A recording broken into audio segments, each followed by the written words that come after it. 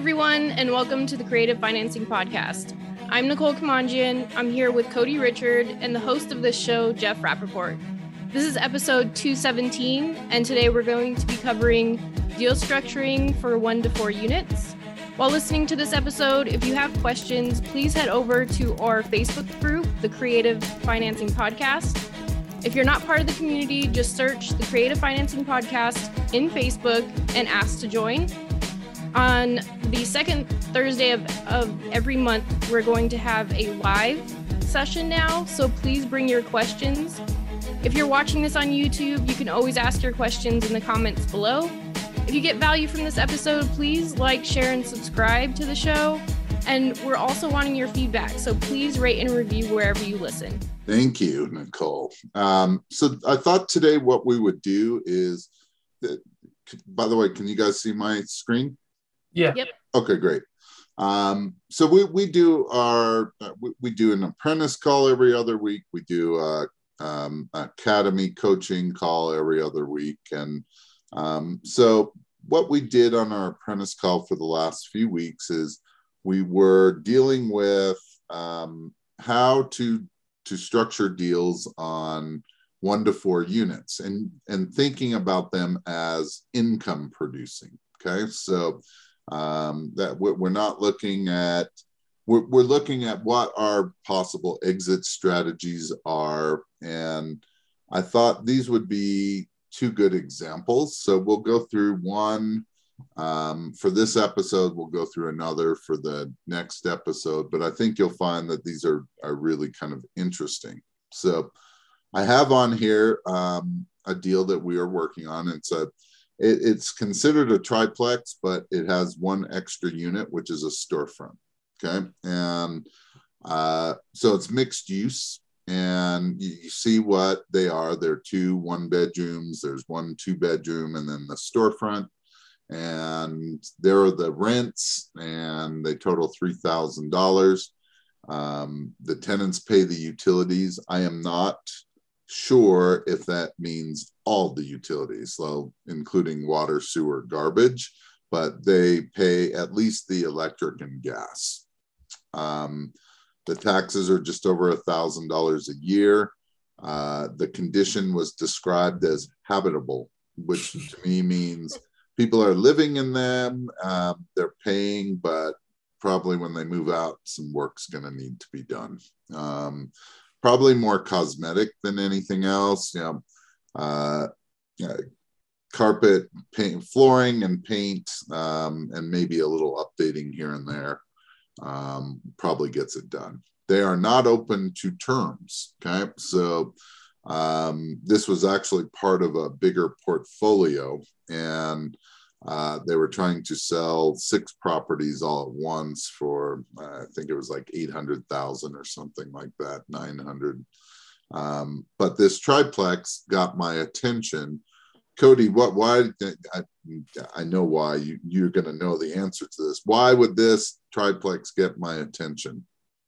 Rents for $3,000, and they're asking about $180. Yeah, right. So we are exceeding that 1% rule pretty good.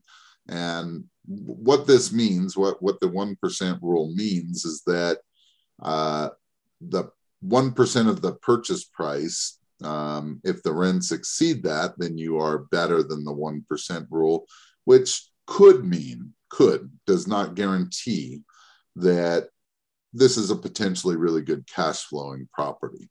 The one thing that we know for sure is the further we get away from that 1% rule, the harder it will be to cash flow, right? So if this property was going for $479 instead of $179, would we have as much interest? Probably not, right? Because now the 1% rule would be 1% of $479, which would be that rents would be at least $47.90 a month, and we're at $3,000, quite a ways away. Okay. All right. So really what we're trying to gauge here is how do we analyze this property, and are we interested in making an offer? And what I think we'll do is that even though they weren't open to terms, maybe we'll figure out some ways that we could have written some offers for terms that would really make sense. Okay, so the first thing I like to do is run some comps. Good luck finding comps on not only a triplex, but a triplex with an extra unit that's a commercial storefront, right? So comps are going to be pretty much out. Maybe we could find some duplexes, maybe even lucky a triplex, and we could try to compare rents and see what prices they had sold for. But we're not going to be able to run really accurate comps on this kind of deal. So we're going to check out the rental comps, and we did. The 2 beds range from 800 to 11. Yeah, quite a bit of range there. And it looked like our 2 bedrooms are renting probably for 750 and 900. The real question is could they be raised? And one of the things that we'd want to know is, are they both about the same size? Are they similar layouts? A 2 bedroom could be 600 square feet, which will be super small, or they could range more like 900 square feet, which is a decent size. So is there just one 2 bedroom? Yes, just one. Okay. 2 bedroom. Sorry. Yeah. So it wasn't the 2 bedrooms renting for 900. Okay. Yeah. But still maybe some room to raise that. And then the 1 bedrooms range from 6 to 750. So there may be some, not a lot, but there may be some room to raise the rents. Okay. And then what I like to do on every kind of property, and I don't care if it's single family, multifamily, or commercial, is I like to try to work backwards, and I take the rents and I'll take out a little bit of vacancy, and then I'll figure out all the expenses. And in reality, you come up with an NOI, a net operating income, right? The real difference is on single family and small multifamily, I may not include all of the expenses that you would in commercial. So there may not be a reserve account or a capital account. There may or may not be management involved, but there will be utilities, there will be maintenance, there will be repairs, taxes and insurance. Those are guaranteed, right? And I noticed on this one, you did include management. Is there like a deciding factor, like a certain number of units, or? Yeah, it really doesn't matter to me. If I was going to buy this, right? So I'm considering buying this, then I'm going to include management because I am not going to manage it myself. If I was going to wholesale it, I may or may not include the management because someone could self-manage this. It wouldn't be that difficult. They could increase their cash flow. They could increase their return on investment. It may not be that important to them, at least initially. If it's so tight that I couldn't really put in management, I'm going to take that into account because in my opinion, most people would want management. Okay, so maybe estimate it with and without management, make sure it works both ways. Correct. Okay. So, and you see, and I budgeted 10%. And on these lower price kind of income properties, the management typically will range 8 to 10% of gross rents, right? So rents after vacancy. So if we thought that the gross rents would be $32,400, then at 10%, we've got $3,240 for the year. If you're if you deal in some of the higher price range type markets like California, property management could be 4 or 5%, not 8 or 10. So, Jeff, for maintenance, is there like a rule of thumb that you go by? Like you had 3,000 there, so do you go off of like their past maintenance items of maybe like like some kind of receipts they gave you, or is it a percentage? So there's no real percentage. It's really going to depend on a few things. So even if this is a single family home, right? What does maintenance really include? If there was a pool, there would be maintenance, right? If there is grass, there's mowing. If there's lots of trees and bushes, there's some landscaping.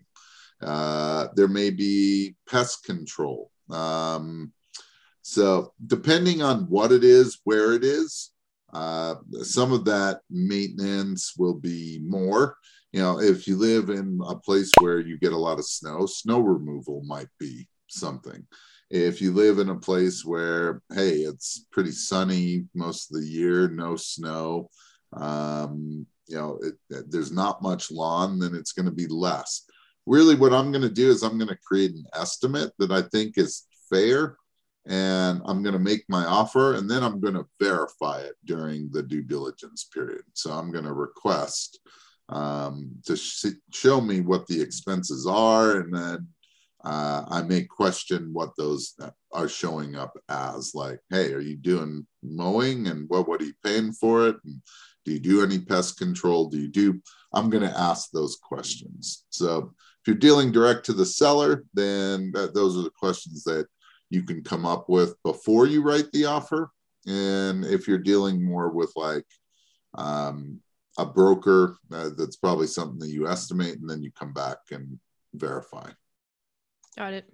Okay. And what I've done sometimes in the past, and I'll make it quick, is start at 10% or around there. And then if it's something that's brand new, I'll lower it a little bit. Sure. Like if they live in a condo and that's all taken care of in the HOA, I'll lower it a bit. Yep. If it's from 1900, I'll raise it a bit. Yes. Yeah. And that's a good rule of thumb. If it's on a tiny little lot, there's not much grass to deal with. There's not much snow removal to deal with, those kinds of things. So, put an estimate out there and then verify it. Okay. So I'm going to run through this really quick, just because that's not really what I wanted to do. I want to get to, hey, does this property make any sense? And how could we change it if they were open to terms? Okay. So what are we looking at? So Cody, you've said this right off, that, hey, the 1% rule, we beat that. So that's attractive. Okay. So we had gross effective rents of 32.4 minus our expenses. That leaves us with 15,506, which would be considered our NOI in this case. Cap rate, which I don't really use on 1 to 4 units, but it's a gauge for me. And what cap rate means is, hey, it's the return on investment you should expect if you paid cash for the property. And it's kind of a way to evaluate the value of commercial properties. This isn't commercial. This is still, 4 units. So, but it still gives me a gauge, and it came in around 8.7, which, in these days that we're dealing with, that's decent. But this is a much older property, and this would be something that you'd probably see at 10, 11% just a few years ago. And, they've upped their price a bit, probably to match with what's going on in the market. Okay. And then, so we're going to take our NOI, this 15,000, and we're going to divide it by 12, and that's 1292. Okay. So this is the crucial part of all these calculations. Okay. So we've taken out all the debts that we at least believe will be involved in this. And what this leaves us is, what can we pay for debt service? So whether we're getting a bank loan or we're paying the seller, and it also includes our cash flow. So that's not a lot of money left, right? $1,300 when it's bringing in $3,000 a month, we only have $1,300 left. And so here's where some of your creative financing can come into play. So if you were to go to a bank, let's say, Cody, if we were to go to a bank, what would you expect if we were just going to go buy this, right? What kind of loan? How much are you going to finance? What do you think your interest rate's going to be? And I know it's not going to be exact, and we don't have to be exact, but where do you think we'd be? Yeah, I think they're probably expecting 20 to 25% down. Yep. And then they'd probably be 5.5 to 6.5%. Seems like it's getting higher and higher. Yep. Yeah, I think 6% is super fair right now. Mm-hmm. So if we take our purchase price of $179 and we times it by 0.8, that means that we're putting 20% down, right? So that would be our PV. So put this in your financial calculator, 143,000 at 6%. So put 6 I/YR, amortized over 30 years, 360 months, and solve for payment. That equals $857.35. Okay. And if we now take that 1292, that NOI that we figured out, and we minus our debt service, that leaves us with $434.65 per month, right? That's our net. That's what we should be walking away from every month after everything. Okay.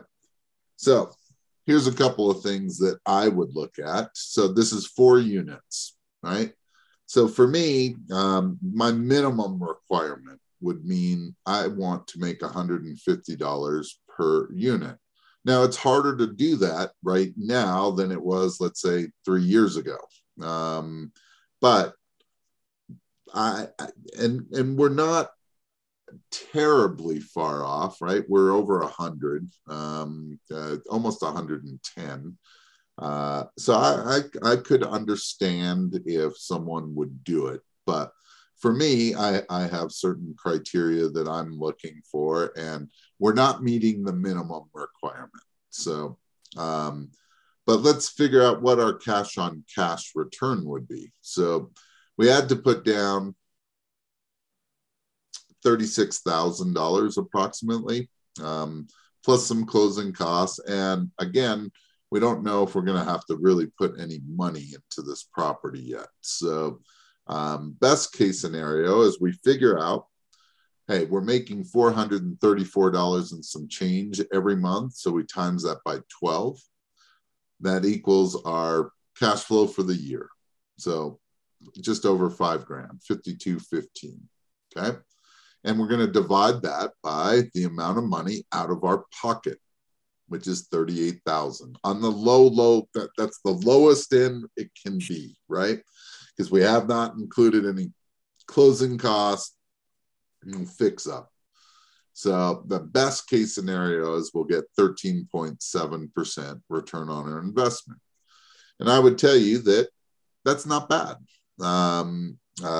It's not like the best, but it's not bad. So to me right now, based on all of these numbers, this is a mediocre deal. It's not like, hey, we want to run out and make this offer because, it's a screaming deal, but potentially, remember when we looked at the rents, maybe the rents could be raised a few $100s a month.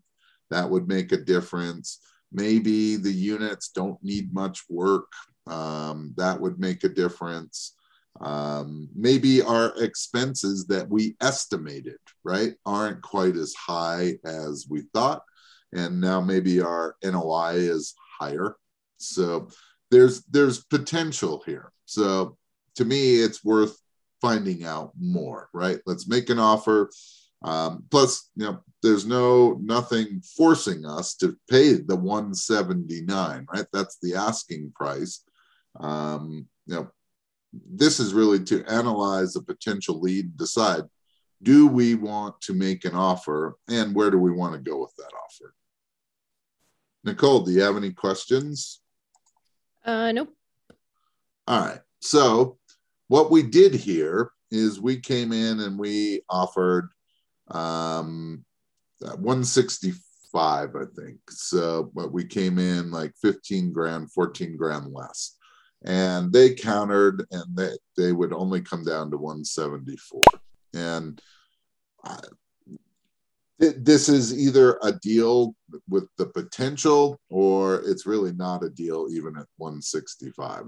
This doesn't change that much between those two prices. Okay, so we said, all right, we'll do it at 174, and we'll do some research, and we'll see where we fall.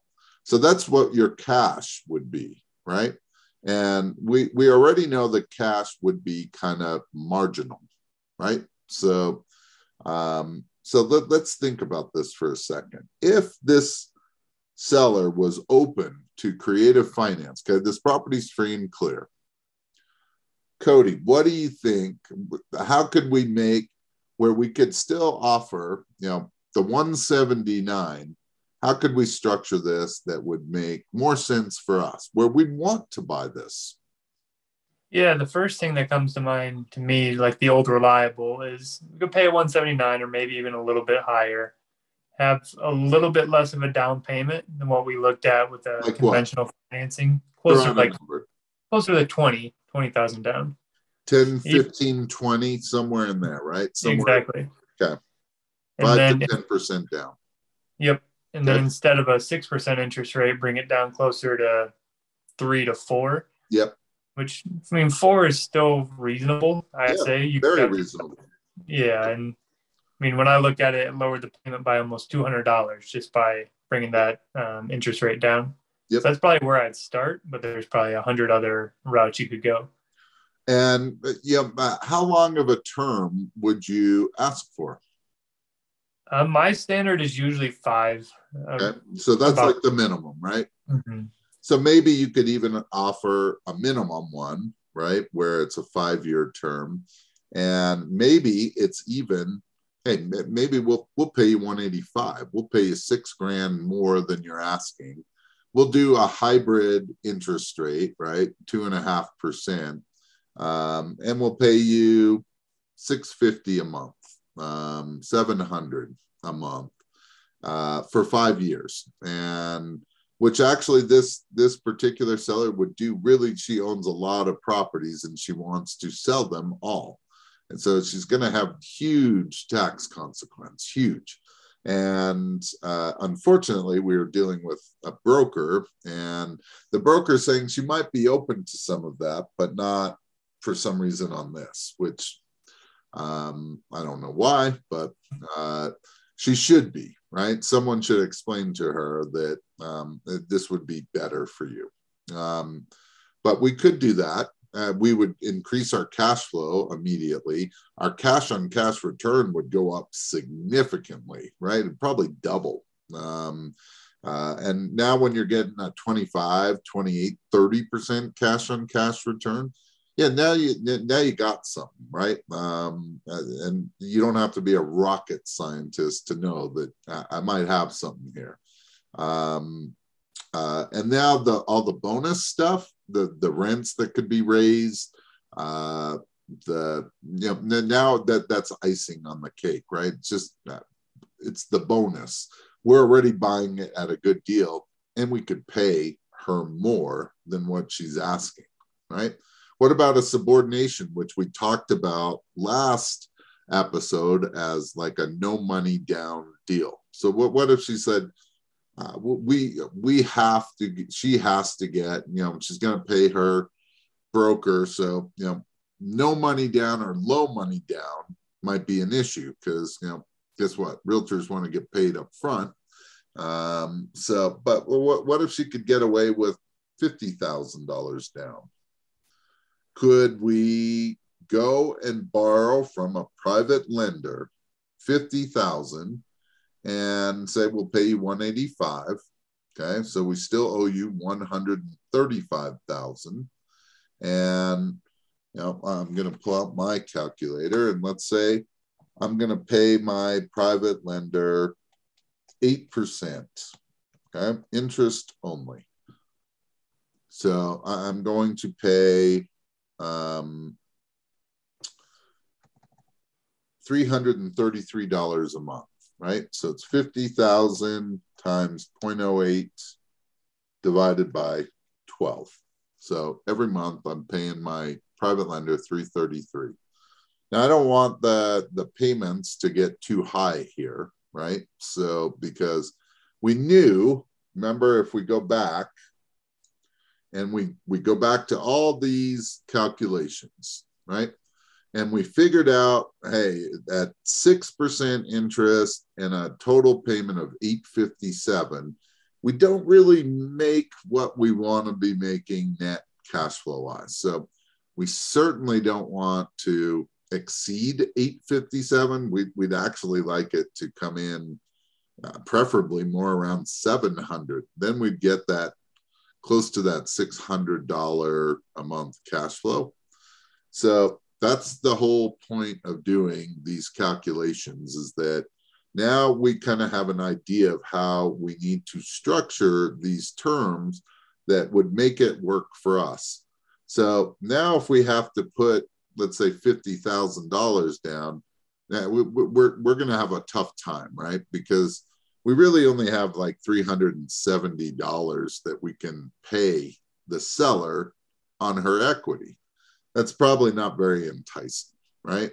So we either have to come with less money as that subordination amount, or we've got to figure out some other ways of doing it.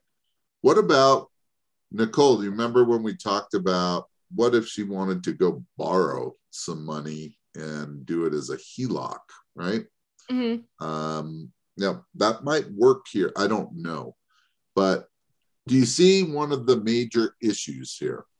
And, I ask both of you, what do you think is the major issue that you see here? And I'll show you, it's on this page.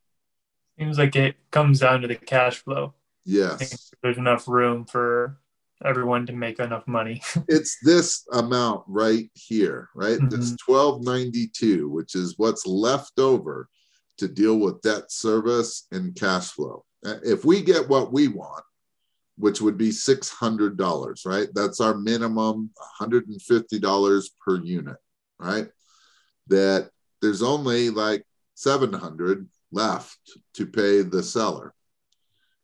Now, could that change a little bit? How would that change, Nicole? If you're able to increase the rents? If we're able to increase the rents, or if we were off a little bit on some of these expenses, right? Mm-hmm. So if we find out, hey, she truly pays no utilities, it's a couple $100 a year instead of $3,000, we just saved ourselves, $2,700, right? Yeah. We're budgeting maintenance, but hey, maybe all the maintenance is being done by the tenants. Repairs. Maybe repairs aren't, maybe we estimated low. We got to add more on for this one. I don't know. Insurance, might be, insurance could be could be low, could be high. I have no idea. So these are what, do you see why we would be interested in at least trying to move forward and see, but it's possible we don't really want this, that this might be difficult to make work. And if we get all this information, if we get all this up front, we probably can make a pretty easy decision. If we don't, then we got to try to move forward and then verify it later. Does that make sense? Yeah. But do you see the possibilities of where if it was cash and you were just going to go to the bank and get a loan, here are your choices. Get it for a lower price, right? That's all you can do. With the creative financing, did we ever talk about a lower price where we're talking about paying what she's asking or paying even more to entice or incentivize this seller to taking that deal, because it's possible to make this work. And the goal would be okay, how much work is it going to take to make it work? And sometimes it's not worth it, right? It's like way too much. But others, right now, all we got to do is verify the expenses, and we'll know pretty quick. Is there some way that, would it make sense cash wise? Does that make sense? Yes. All right. So the next episode will actually be, we will look at creative financing options. What I wanted to do here is, one, I think this would be really helpful for people that are looking to understand how to analyze income type properties. And second, when you do analyze it, you're not only analyzing it for a cash price, but you now have a pretty clear idea of where to go with some of your offers based on how much money you have to work with. Would you both agree? Yeah, for sure. The goal is to simplify. So, all right. Any last questions? No, this was helpful. Nothing on my end. Good. All right. Well, till next time, everyone, go create some terms.